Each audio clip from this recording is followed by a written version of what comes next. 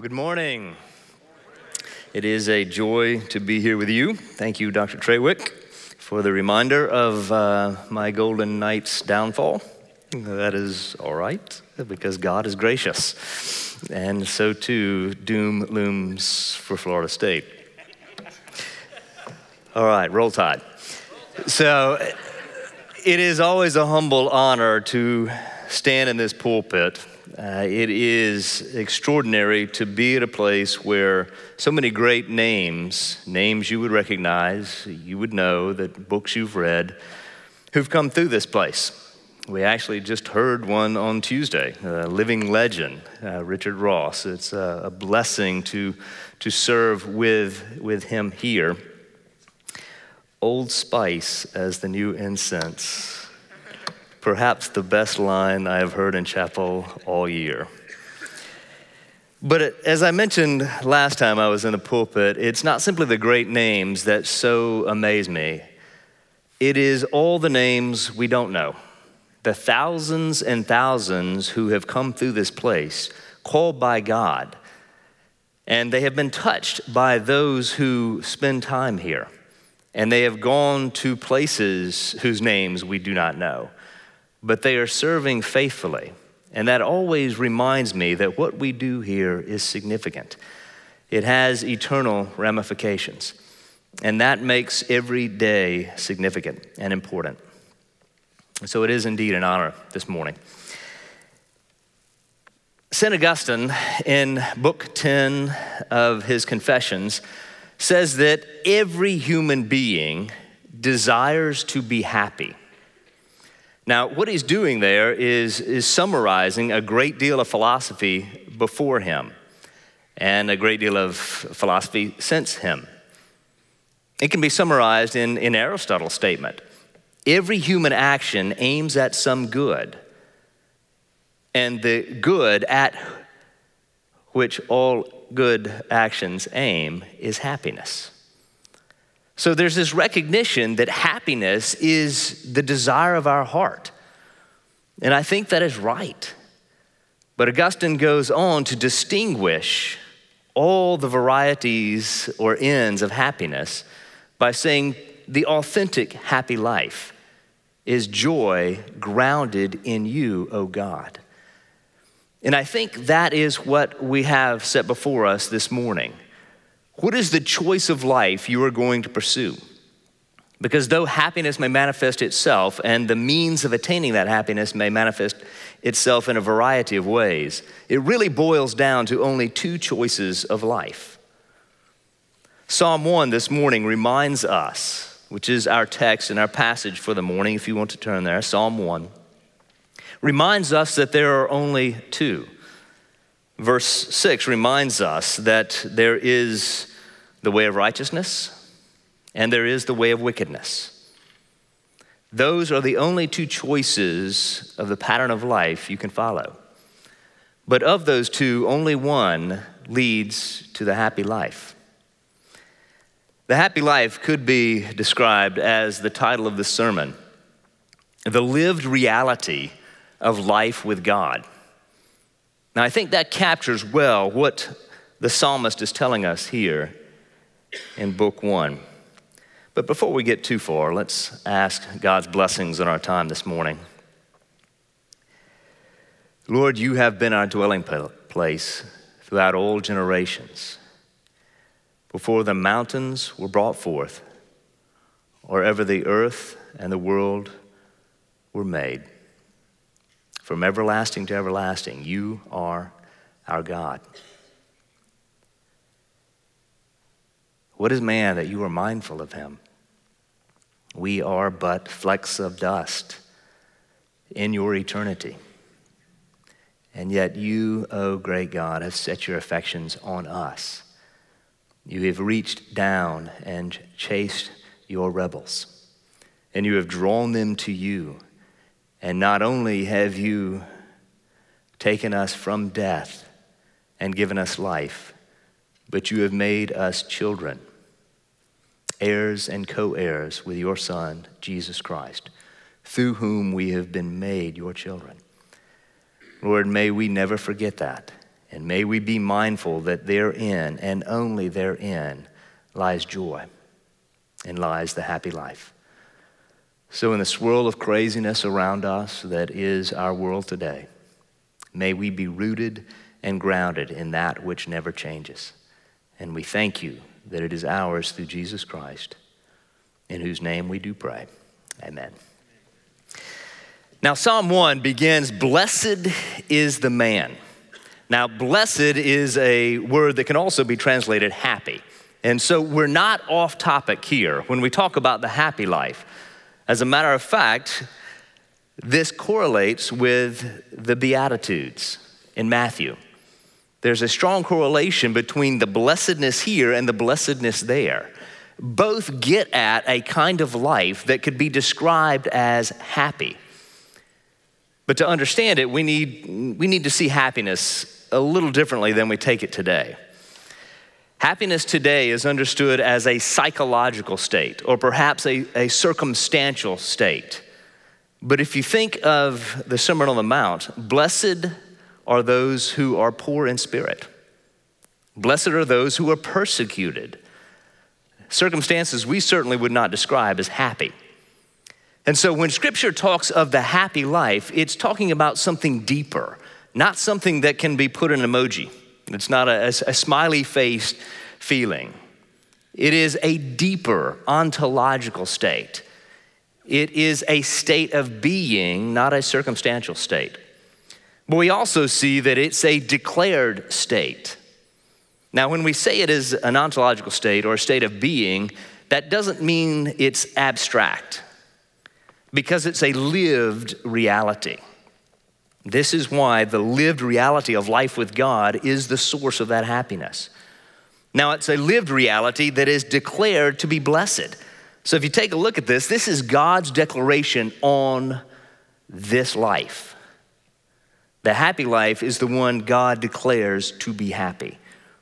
And it serves with this eschatological end in mind.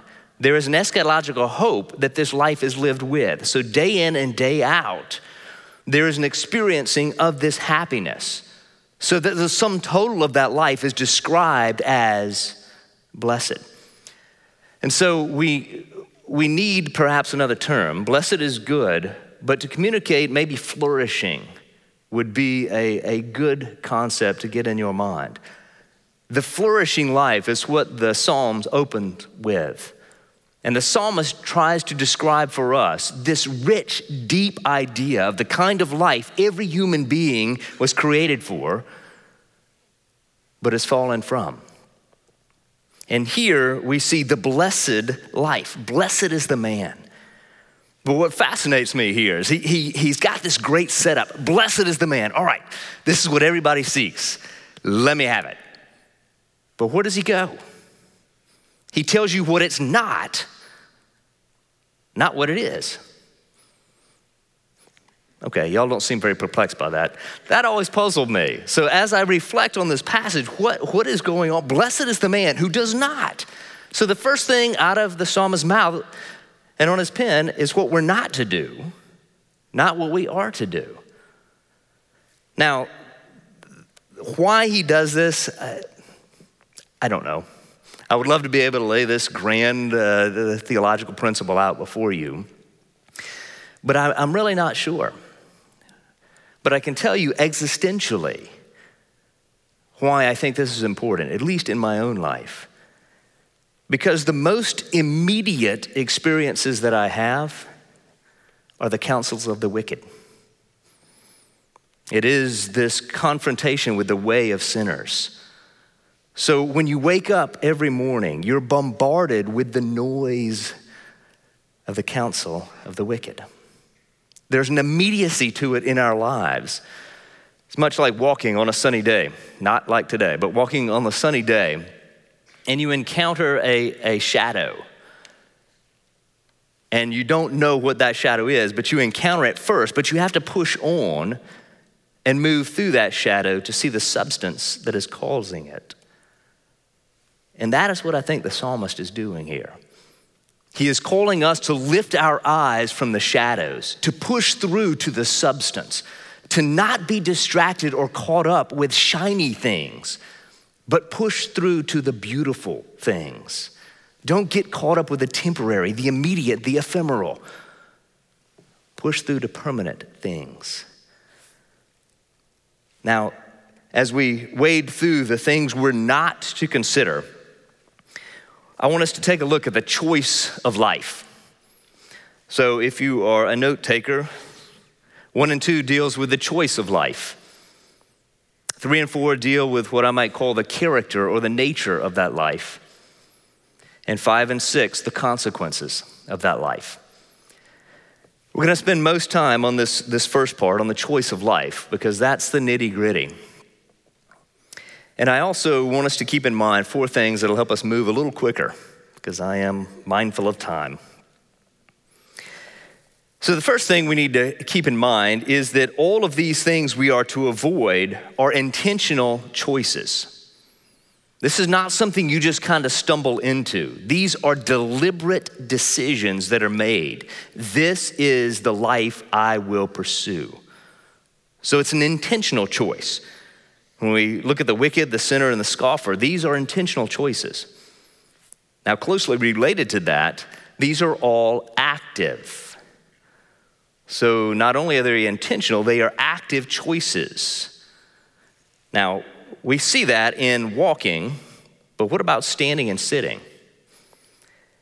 As we see and as we move through, we're going to see those are not passive, those are active. There is an intentional having and holding of this way of life. So it's intentional, it is active. But also notice the descriptions. The descriptions aren't just of actions, they are of the character. And it's a really important point to understand that actions follow natures. They follow from natures. Who you are is what you're going to do. So the wicked, the sinners, and the scoffers are dealing with not just actions, but character. And then finally, I think it is best not to see these as working up to a climax. So these are small steps getting bigger, but rather it is better, I think, to understand them as aspects of the one way of life. The way of wickedness can be understood as characterized in these 3 ways. Now, there is a deepening of these aspects. There is an embeddedness that continues on in them. But these are 3 aspects of the way of wickedness. Derek Kidner, an Old Testament scholar, describes them as thinking, behaving, and belonging. So these are the way and understanding the way of wickedness. Now, if we keep these things in mind, we can move through fairly quickly. So blessed is the man who does not walk in the counsel of the wicked. Now, the counsel of the wicked deals with that thinking. So it is a plan, a scheming of life. So again, this is an intentional decision to walk in the counsel according to the plan of the wicked. Now, we're not to do that. We are to avoid that. Now, why? Well, Isaiah tells us a little bit about the wicked in this fascinating passage in Isaiah 57, verse 20.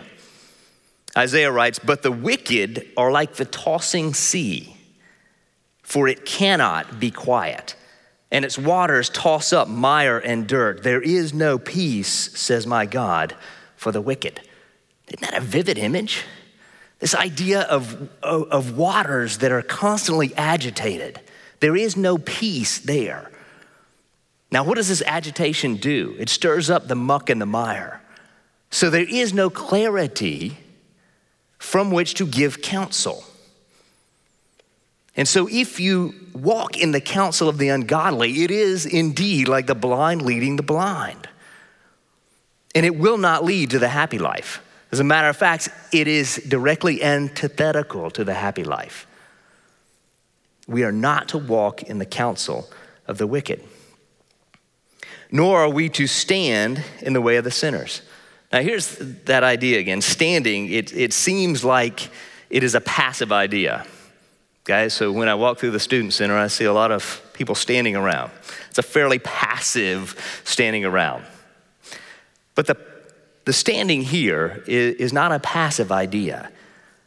Now, the term that is used here has wide semantic domain. It can mean a lot of things, but a lot of them revolve around a standing up before or a presenting.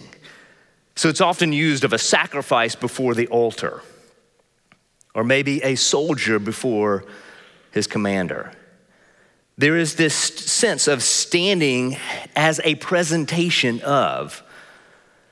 So the idea here is that one who stands in the way of sinners is presenting themselves as a candidate for the lifestyle that is described as morally corrupt. Don't do it, is the clear declaration of the psalmist. But oh, how subtle this is, because it presses in on us. It is the most immediate, and we hear it over and over and over, so it becomes almost like a default setting for us. But we must push through the shadows to the substance. We are not to stand in the way of sinners, nor sit in the seat of the scornful. Now, surely sitting is passive. Okay? Y'all seem fairly passive right now. Okay? It's not a comment on the level of attention here. It is a busy day. Now, this idea of sitting in the seat of the scoffers is the idea of abiding. And as a matter of fact, a loose but permissible translation might be something like abiding in the dwelling place of the scoffer. So there's a sense in which there is an active abiding in, a choosing not to be moved from the dwelling place of the scoffer. Now, this is where it gets a little scary, because the scoffer is a term that is used in Scripture repeatedly of the fool, such that the scoffer holds nothing in regard other than themselves. As a matter of fact, what they are scoffing at is those permanent things we've talked about. All those things that are held in high regard or cherished. Such things as the fear of the Lord. That becomes an object of scorn, an object of mockery. Now, the pivotal part of this is that the scoffer or the mocker will not receive correction, will not receive rebuke, and therefore will never be wise. And that is a scary place to be. This is why the psalmist says the blessed man doesn't do that. As a matter of fact, has no part of those. Now, if we are interested in pursuing the flourishing life, this gives us an image of the kind of life we want to avoid. But again, I challenge you to think about your day-to-day life. Take a trip through social media. Does this characterize your experience? Listen to the news. It doesn't take long to understand why the psalmist begins with, don't do this. If you want a blessed life, this isn't what it's about. But now in verse 2, he comes to this statement, but, rather than, or although, the blessed man doesn't live that way, it lives this way. This is the flourishing life. All right, what is the flourishing life like? But his delight is in the law of the Lord. Now this fascinates me, because where does the flourishing life begin? The psalmist begins with our delights, our desires. The Christian intellectual tradition might say with well-ordered loves. He emphasizes what our delights are to be. He begins with this sense of the flourishing life, starts with loving the right kind of things in the right sorts of ways. That which we are to love, that which we are to delight in, have a deep, abiding affection for, is the law, the counsel, the instruction of the Lord. It is not to set ourselves in seeking the counsel of the wicked. Rather, it is seeking the counsel of the Lord our God, maker of heaven and earth. Therein is to be our delight. Now, why would we delight in it? Well, the psalmist also writes in Psalm 19, a set of scriptures I would encourage you to stay close to. We see it repeated over and over and over again, but here's a particularly intense section of the loveliness of God's word. Psalm 19, verse 7. The law of the Lord is perfect, reviving the soul. The testimony of the Lord is sure, making wise the simple. The precepts of the Lord are right, rejoicing the heart. The commandment of the Lord is pure, enlightening the eyes.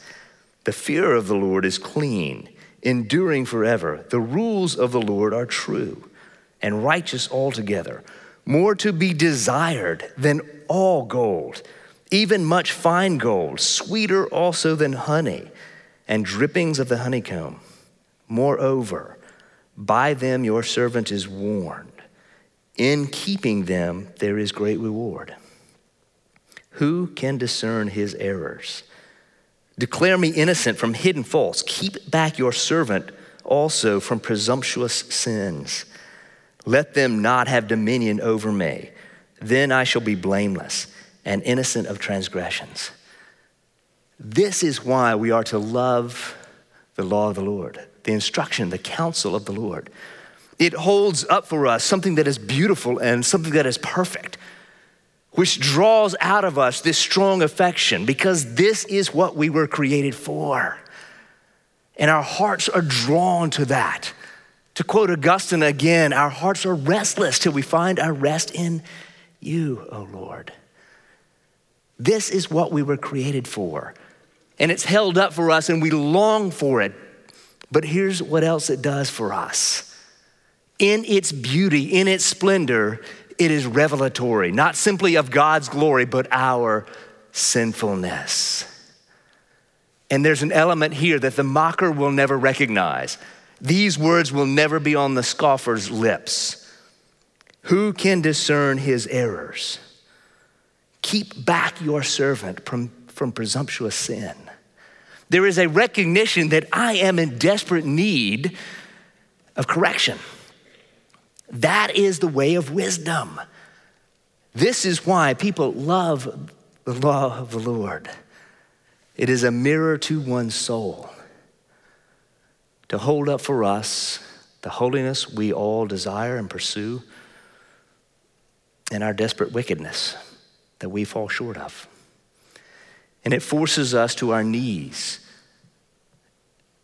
to plead for God's mercy that is rich and deep and knows no end.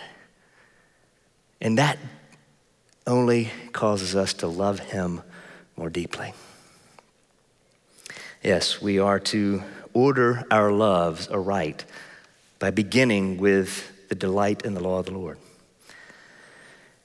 Now, how do we show this delight? How is this delight evident in our lives? Well, we meditate on it day and night. This is part of our life.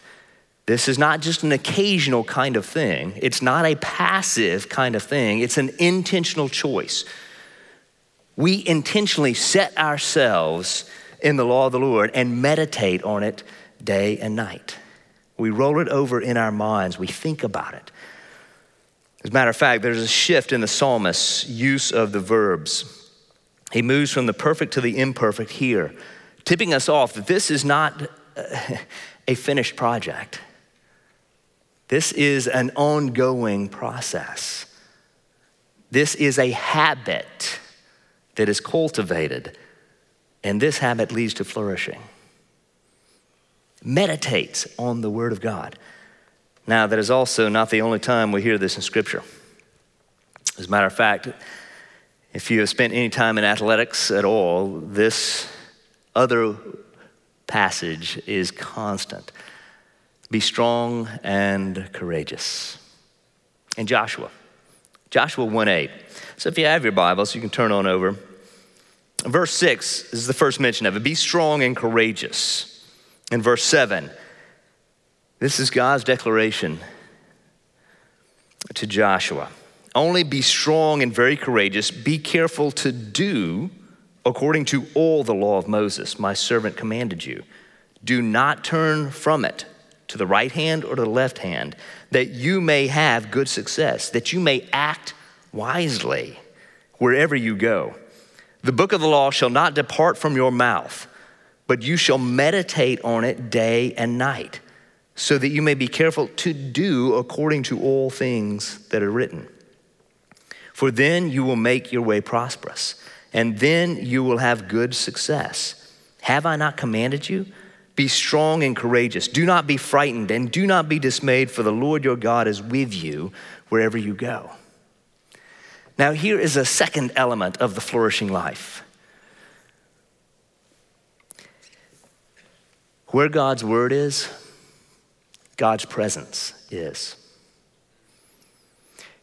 When you meditate on God's word, you are communing with God in his word.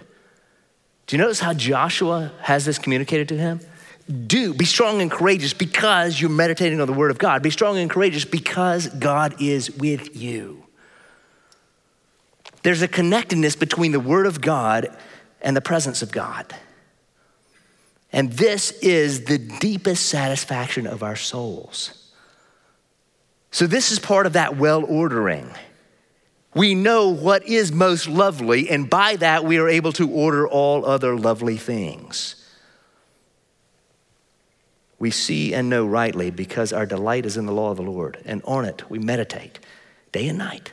Not happenstance, it seeps into the marrow of our souls. Now, this is the choice that is set before us, the choice of life. Which life will you pursue? But it goes on, though we cannot characterize the flourishing life in an emoji, not a smiley face emoji or otherwise, but that doesn't mean the flourishing life can't be imaged forth, because the psalmist does it for us. He is like a tree. The blessed man who roots himself in the word of God is like a tree planted by streams of water that yields its fruit in season, and its leaf does not wither. In all that he does, he prospers. The wicked are not so, but are like chaff that the wind drives away. The images could not be more palpable. Chaff, the husks of the kernels that have no substance. They are utterly worthless, weightless, blown by the wind. It is not that the wicked, the sinner, and the scoffers don't root themselves in anything. They root themselves in worthless things. It is only he who roots himself in the word of God that has a boundless source of life. Now, we would dig into this figure of speech, this brilliant metaphor of the streams of water, the fruit in due season, the leaf not withering. We see this image show up throughout Scripture, Jeremiah particularly. Let me just call your attention to two things. The boundlessness of the source of life is what gives fruit in due season. Now, I love the use of the term in season. Our being rooted in the Word of God doesn't mean that we will not follow through the regular seasons of life, that there will not be times of dryness, there will not be times of heat, there will not be times of abundance. We will walk through those, but at the right time and in the right place, we will produce the right fruit, because the source of God is our great joy. Now, the fruit one produces is from whatever field they are planted in. So whatever vocation God is calling you to, whatever place God is calling you to, if you are rooted in the Word of God, you need not worry about God's provision. For where God's Word is, God's presence is, and therein lies the flourishing life. The details of life are simply the outflow of the substance of one's life. Therefore, verse 5, we deal with the consequences. So we're set before us this choice, the description of the character, but also the consequences. And they are indeed consequences. For verse 5 begins, therefore, the choices that one makes lead to the consequences of one's life. Therefore, the wicked will not stand in the judgment, nor sinners in the congregation of the righteous. For the Lord knows the way of the righteous, but the way of the wicked will perish. Because one has rooted themselves, their life, in that which is insubstantial. They have no roots for when judgment comes. And they wither, they crumble. Further still, they are alienated from the congregation, from the assembly of the righteous. Those who have walked and lived in the presence of God, the wicked have no place. They are alienated. So just as God tells us to disassociate with the wicked, so God himself disassociates the wicked from himself. Is a powerful image. The end, therefore, is that they perish. They have no roots. They wither and they perish. But what else does this say? What about the way of the righteous? Now, it gives one brief statement, doesn't it? But oh, what a statement it is. For the Lord knows the way of the righteous. Now, the term that is used here is a term of intimacy. It is an experiential knowledge, like the husband and wife relationship. There is an experiential knowledge that God has of the righteous. God knows you. Now that's extraordinary. God knows the way of the righteous. So not only are we embedded in the Word of God, not only do we experience the presence of God in the Word of God as we meditate on it, God has pledged himself to us. He is ours, we are his. The Lord knows the way of the righteous. Now, the reason I think that's so significant, and the reason I think those whose names we do not know, serving in places whose names we do not know, are so important to us, is because it's very easy to feel ourselves like that. It's very easy to feel like our voice gets drowned out. There is a lot of noise out there.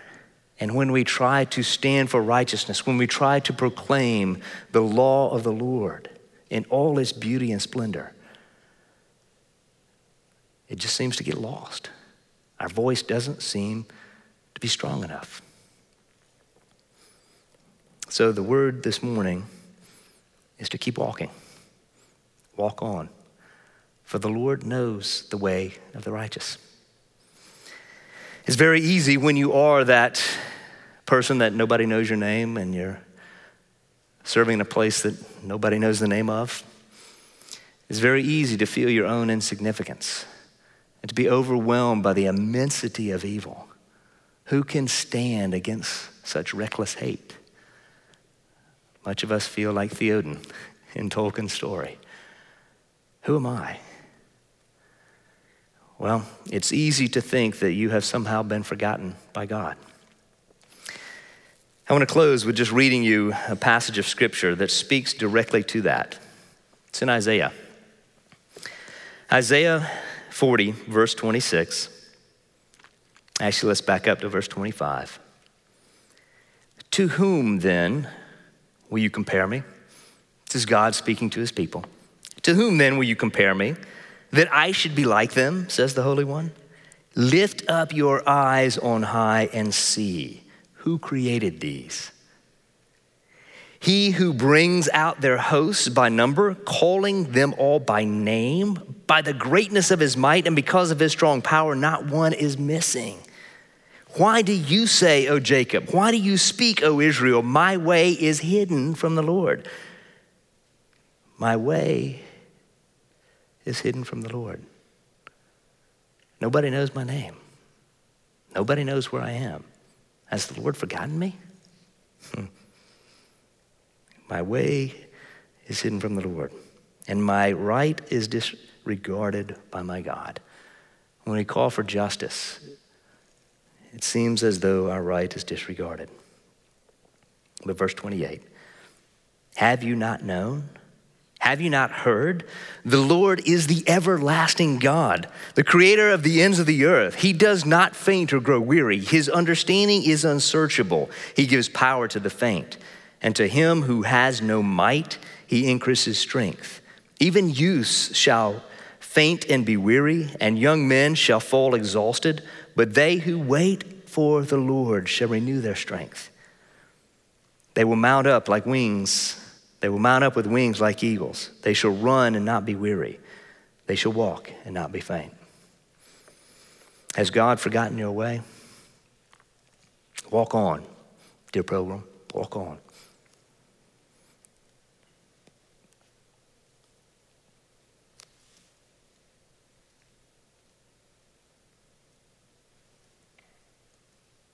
For the Lord knows the way of the righteous. Thanks be to God. The blessed life indeed. Let's bow for a word of prayer.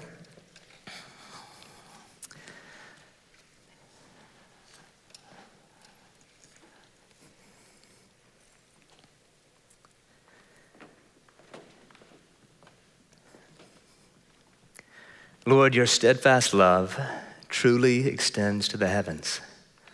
Your faithfulness to the skies. Your righteousness is indeed like the mighty mountains. Lord, why do we worry? Why do we fret? Why do we feel insignificant when you, the God of the universe, has made us your own? Lord, your mercy is unfathomable. Your steadfast love knows no end. Your grace truly is amazing. May we rest in that and find our deepest joys in that and that alone. For we pray it in the marvelous name of Jesus Christ. Amen.